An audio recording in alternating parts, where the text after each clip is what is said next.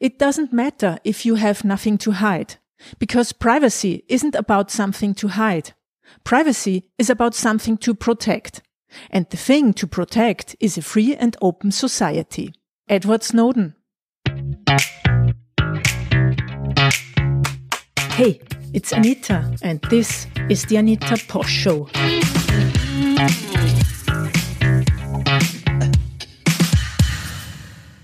Hello everybody, welcome to Last Week in Bitcoin. Keep calm and carry on. Bitcoin has been taking a deep breath these days after the news and price declines in the last weeks.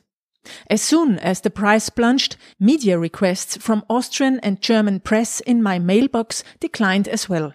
Thank you, Bitcoin. It's time to concentrate on building. There may be major privacy increases in Bitcoin coming soon.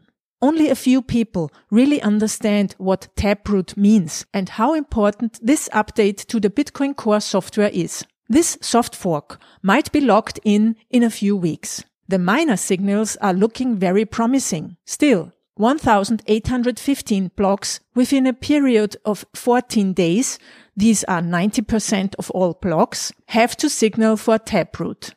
And if they do, Taproot will be automatically activated in November. There's no turning back. The decision cannot be changed afterwards. The next signaling period starts tomorrow. Taproot brings 3 big changes. It improves scalability, privacy, and sets up foundational scaffolding for future improvements.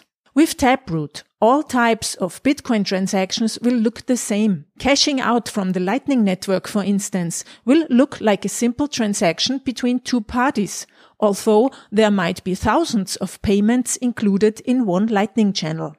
Taproot can hide complex scripts and show only the branch of the script that has been executed. This makes Bitcoin transactions cheaper, because they need less data space and therefore you pay less fees. And it makes them more efficient for everyone. Taproot introduces new address types starting with BC1P. The whole implementation process will take some years until all wallets support the new address format. It's a very important step for Bitcoin because it strengthens core properties like privacy, neutrality, and open access. Even more, Taproot makes it more difficult for regulators to intervene, which secures the financial inclusion of billions of people without IDs, status, or wealth. Is Bitcoin mining banned in China? Over the past few weeks, we heard a lot of news coming from China about another Bitcoin ban. Miners have gone offline, and it was reported that the Chinese State Council was cracking down on mining. We see these stories and possible changes in regulation all the time on a regular basis, which you can also see in the headline from the magazine Wired in 2013. China bans banks from doing business in Bitcoin. So most of the times it was business as usual afterwards. But this time it really might be different. This is good news, because Bitcoin miners will move their mining rigs from China to other countries which have a greener mix of electricity sources. While China is producing the same amount of electricity with renewables like the world on average does, their share of coal is higher, as we can see from Freyer-Hass research. 30% of all Bitcoin are mined with electricity from coal, while China's electricity mix shows 60% from coal.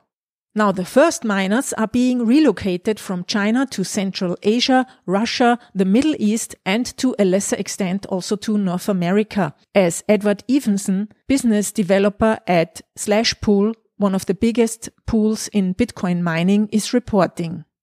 Overall, please don't forget, Bitcoin mining is in total 3 times as renewable as the world primary energy supply. 39% of the energy used for mining Bitcoin comes from renewable sources, while only 11.4% of the world's global energy comes from renewable sources. So solar power is basically good, but it's bad when it's used for Bitcoin. Sounds weird? It is weird. I mean, you can't make this up, and it shows the absurdity of the discussions around Bitcoin mining. The magazine The Verge is running a story about a new solar power plant in the US, which is incentivized by cryptocurrency mining, while the magazine at the same time is bashing the project because it will be used for mining. And in the subtitle it says, "The project also promises green electricity for the rest of the community." So the article is basically saying solar power is bad when it's used for Bitcoin. This doesn't impress Bitcoin long-term believers and hodlers. They have been buying Bitcoin since the price has been plunging in April. The Bitcoin network is healthy. Don't let yourself get distracted from media headlines. Also, the Lightning Network has grown.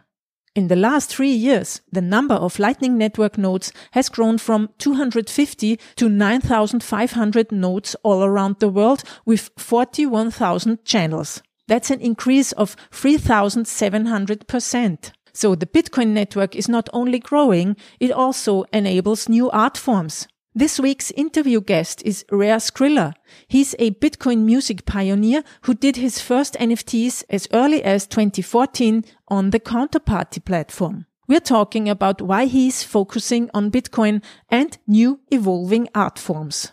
I have an async music piece dropping next week that, by buying the NFTs, you're able to basically construct the song, whoever owns the layers, and control the output of it, which, all this type of stuff is just like fun stuff that you could do with crypto and blockchain. I'm a Bitcoiner first, and I think I hang my hat on like Bitcoin art, but I totally am into exploring all the chains that are doing stuff. I think Scarcity is cool because everybody's custom making their stuff. Like it's like hands on. Like the more like dirty and like hands on you are, like more proof of work, so to speak, the better the Scarcity projects do. It really like speaks. You could tell it's Bitcoin, like the way that things have gone so far. Thank you for listening to this week's episode of Last Week in Bitcoin.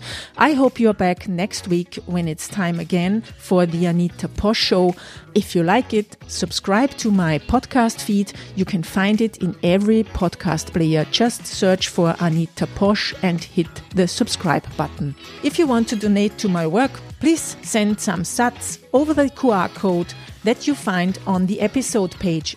If you're a sponsor and you want to sponsor my show, please drop me a line at hello@anitaposch.com. Have a great weekend and see you next week when it's time for Last Week in Bitcoin.